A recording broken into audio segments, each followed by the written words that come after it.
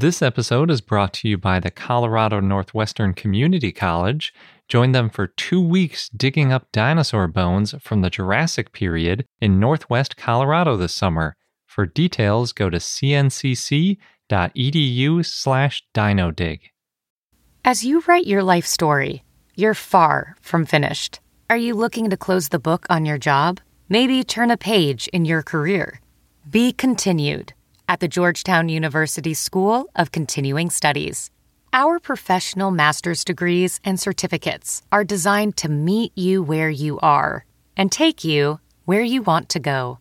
At Georgetown SCS, the learning never stops, and neither do you. Write your next chapter. Be continued at scs.georgetown.edu/podcast.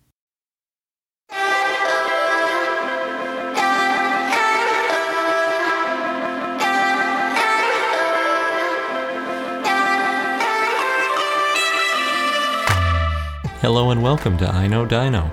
I'm Garrett. And I'm Sabrina. And today we'll be talking about Anzu Wiley and some dinosaur news.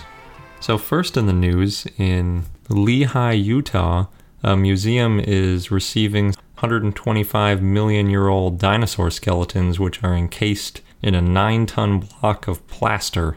And they believe there might be as many as 10 Utah raptor skeletons inside of it.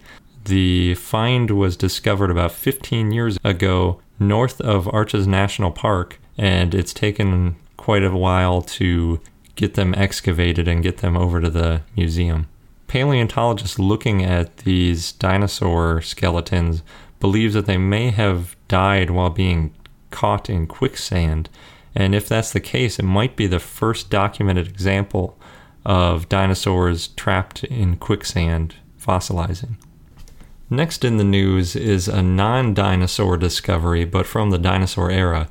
It was a 9-foot-tall crocodile-like species called Carnifex carolinensis, and it looked just like a crocodile, except that it was probably bipedal on its larger rear legs with shorter forearms. It was around about 231 million years ago and was discovered in North Carolina just recently. This puts it in the late Triassic, so there were dinosaurs around at the same time, despite some news stories saying that it was pre-dinosaurs. It really wasn't. It was just before some of the most well-known dinosaurs. The discoverers note that because it was only 9 feet long, once dinosaurs came into the scene, it would have lost all the competition that it had and probably would have starved or been eaten by larger predators. Pioneer College professor David Smith has done some new research into the vertebrae of the Nothronychus species of dinosaur, and basically his expertise is in vertebrae and how they attach and what structure they may have had. And he says that it was commonly perceived that this Nothronychus was more like a ground sloth without a rigid and flexible backbone. But based on his new research, he thinks that it probably stood more in the 10 to 12 feet tall and 15 to 20 feet long ratio, making it more upright. And his depiction of it shows it as being bipedal rather than walking on all fours and having a flexible neck that more resembles an ostrich. It seems like every week we've come up with a new dinosaur that's ostrich-like. So maybe a lot of people's visions of dinosaurs is changing pretty dramatically. Of course, there's always Jurassic Park and Jurassic World news. The top story definitely this week is it seems that they've confirmed a Jurassic World sequel already, even before Jurassic World comes out. So the director, Colin Trevorrow, has hinted at the possibility of a sequel, and in a recent interview with Empire, he says, quote, "We wanted to create something that would be a little bit less arbitrary and episodic, and something that could potentially arc into a series that would feel like a complete story," end quote. So it sounds a lot like he's going to make some more movies to fit the same plotline. We've talked about Thomas R. Holtz Jr. before, too. And he also came out recently saying that he's really disappointed in the new dinosaurs and the fact that they're not using modern understanding of what dinosaurs appeared like. Specifically, he said, quote, The original movies brought the dinosaur research of the 1980s to 1990s viewers, and the latest one seems to bring the dinosaur research of the 1980s to the 2010 viewers. End quote. So basically, we talked about some of the influences and the books that Steven Spielberg was reading back when the original Jurassic Park came out, and they were the best understanding of dinosaurs at the time. But we now know that dinosaurs have feathers, they acted differently, T-Rex could see motion, all this kind of stuff, and they're ignoring all of it for basically consistency purposes and not really respecting the evolution of the science. I'm not that upset about it because I understand that it's fiction and everything, but it would be cool if they added some more real feathery, realistic dinosaurs. I think part of their reasoning is that these are genetically modified dinosaurs, so in some cases things happen and that's what made them different. Yeah, so maybe they'll try to talk their way out of it a little bit more. Hopefully. The other big piece of Jurassic Park news is that a father-daughter team have created a stop-motion version of the original Jurassic Park film, but only a 3-minute long version with the biggest action scenes. It's pretty cool. They actually used an estimated $100,000 worth of Lego blocks to create it, and they have a neat behind-the-scenes portion at the end where they show how they made it. It's actually incredibly impressive, so if you're into Legos or you like stop-motion videos, you should check out the video on YouTube. There are several local dinosaur attractions depending on where you live. Up first is Lost Creatures of the Cretaceous, which is put on by Dinosaur Discovery in Queensland, Australia. They have 20 animated life-size dinosaur models, including T-Rex and Australovenator. They also released a Dinosaur Discovery app, which is on iTunes and Google Play. It's going to be there from March to October of 2015, and tickets are about $15. We've mentioned North Carolina quite a bit in the last few episodes, and there's a new dinosaur attraction coming there. At the North Carolina Museum of Natural Sciences, there's an activity called Oh What a Relief. It shows you and teaches you in hands-on experience how to make your own fossil representations. The full title of the class is Oh What a Relief, Faux Fossil Modeling and Mold Making Class, and it's for children ages 11 and up, but I don't know, you can probably go if you're an adult. It's $25 a person. It's going to be there between March 26th and April 2nd, and it's 6:30 to 8 at night. If you have a free evening and you're in North Carolina, you should definitely go. And last but not least, in Singapore, there's an area called Marina Square. If you live there, you're definitely familiar with it. It's right in the center of the most touristy part of town. And they're doing a giant balloon dinosaur event. It's just a whole bunch of dinosaurs made out of balloons as if the balloons were Lego bricks or something. It's really cool. We saw a version of one of these at Field Station Dinosaur in Secaucus, New Jersey. They had a little baby T-Rex made out of balloons. It's kind of like a huge balloon animal. It's pretty cool. So if you're in Singapore, you should definitely go check it out. This episode's brought to you by the Colorado Northwestern Community College, where you can become a part of the scientific process. As a participant, you can go on a real-life dinosaur dig, and you'll be helping to advance science and our understanding of the ancient world. What's really cool is that the fossilized bones that are being excavated, they're public, and they're going to be displayed and preserved for future generations to study and admire. Yeah, we've mentioned how that's a really important part of the scientific process, not just getting them out and describing them once, but keeping them and preserving them so that future questions and future scientists can take a look at those bones to answer new questions and validate results.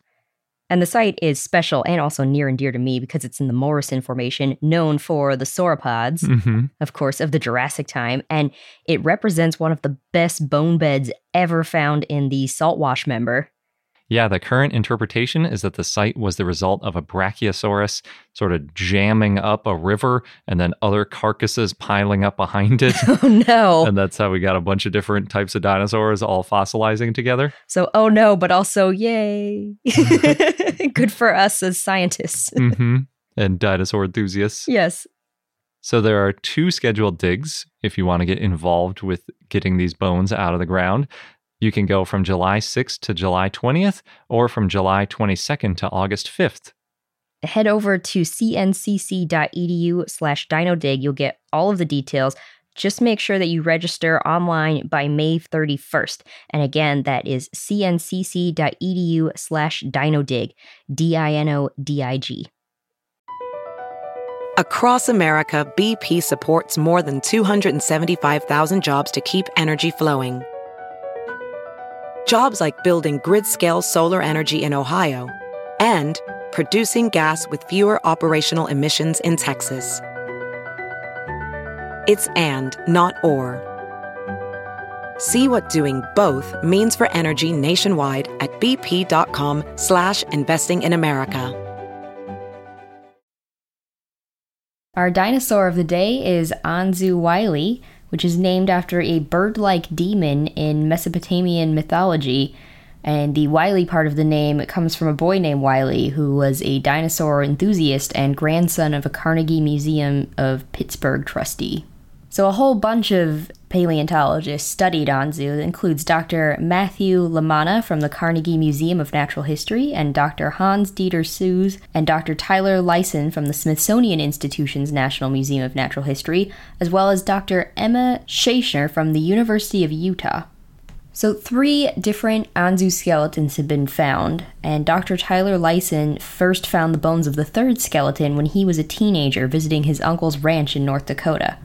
There are, again, 3 skeletons, but these are partial skeletons found in both North and South Dakota in the Hell Creek Formation, which was formed at the end of the Cretaceous period, about 2 million years before non-avian dinosaurs went extinct. Lyson, when he found the bones in 2009, said that they were just sticking out of the ground.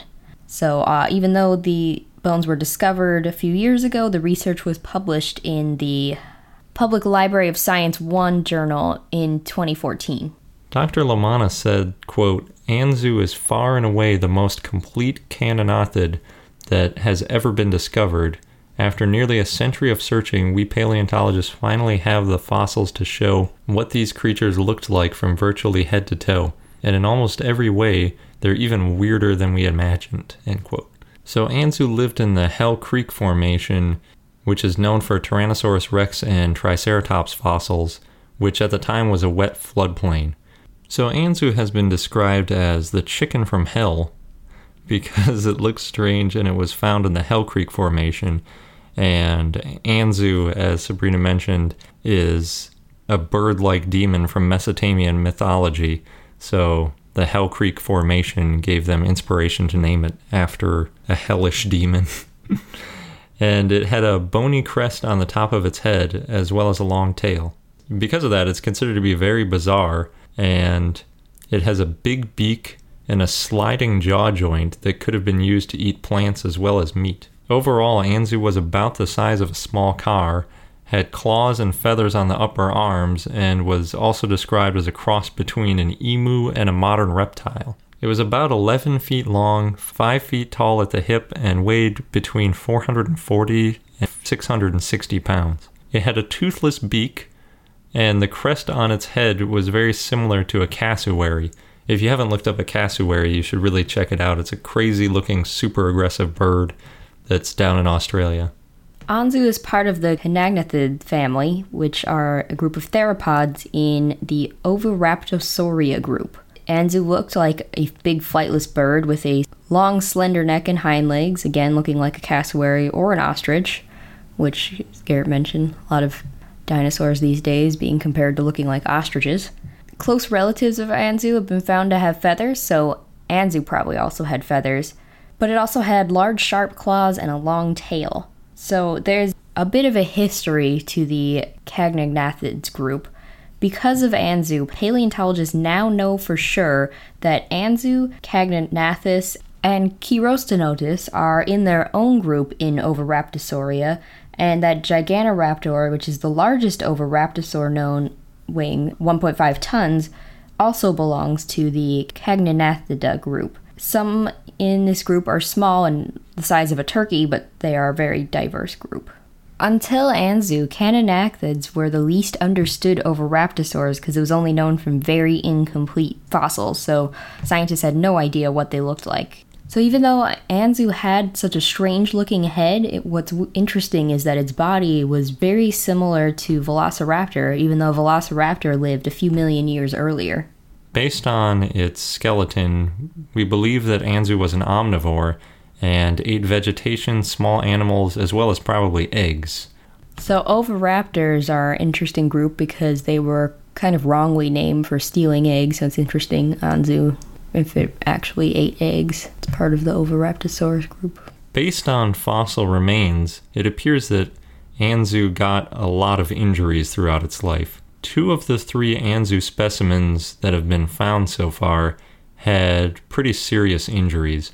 One had a broken and healed rib, and the other had an arthritic toe bone, which was caused by a fracture where a tendon ripped off a piece of the bone.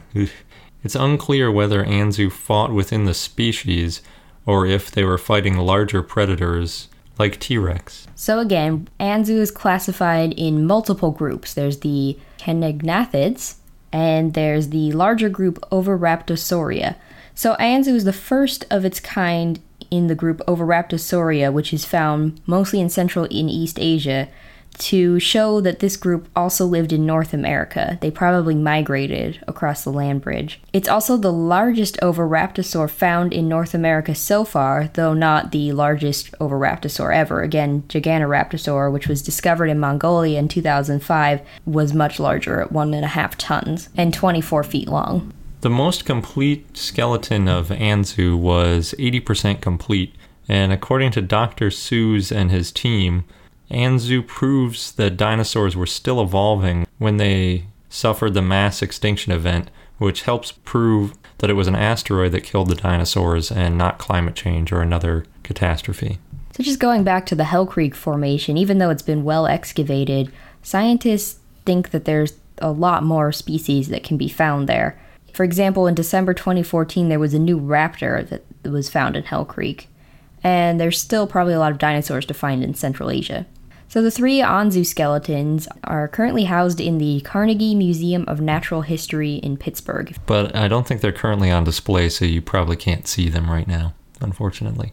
So just to get into a little bit more about the Canagnathid group and Oviraptorosaurus group, the name Oviraptorosaur comes from the first skeleton that was found in 1924, and it was on top of a dinosaur egg nest. Scientists thought that it was stealing the eggs, but in the 90s, they found a baby Oviraptoroid egg inside a nest, which showed that Oviraptorosaur was actually just a good parent protecting its eggs and not a thief. There are more than a dozen known Oviraptorid species. Canonathids, Oviraptorids, and other species from China are closely related, so paleontologists started grouping them together in a theropod group, Oviraptorsauria. Having Oviraptorosaurs in Asia and North America makes sense because, as Sabrina mentioned earlier, they were connected at the time of dinosaurs and there was a lot of migration between the 2 points. The name Canonathid means recent jaws. The first Canonathids found were thought to be close relatives of birds like ostriches because they had similar lower jaws. Now scientists are thinking that this similarity just evolved in convergent evolution rather than being a descendant. The Canonathid family, along with the family Oviraptoridae, is part of the superfamily Canonathoidea. Charles Whitney Gilmore found the first Canonathidae fossils in 1914, which were the hands of Chirostenotus in Alberta, Canada. In 1940, a new species called Canonathus cullinsi was found and put in the Canonathus group because of its similar lower jaw. And the most primitive Canonathid is Canonathasia maransoni, which was found in Uzbekistan. So again, Canonathids and Oviraptorids are part of the same Oviraptorsauria group, but Canonathids, even though they're similar to Oviraptoridae, they have distinct jaws. They're long and shallow and not as powerful of a bite. And their lower jaws had ridges and shelf-like structures, which was a crushing surface. They were also hollow and air-filled as part of an air sac system. And Caninathids are also lighter than oviraptorids, with slender arms and long legs. They also had specialized beaks, long necks, and short tails with feathers. And some Caninathids had short, deep beaks, while others had shovel-shaped beaks. Another difference between Caninathids and oviraptorids is that Caninathids tended to live in humid floodplains, while oviraptorids lived in arid areas. There are about 12 named Caninathid species, but they may not all be valid. Some of them come from fragments of skeletons. Our fun fact of the day is dinosaur eggs are found in many different shapes and sizes. Most but not all are spherical, and some can be almost a foot long, but the smallest one found so far is only about 1 inch long. Fossilized eggs are hard like rocks, but they retain their structure through fossilization, and there have been a lot of them found throughout the last couple centuries. And that's all for this episode of I Know Dino. Thanks for listening, and until next time.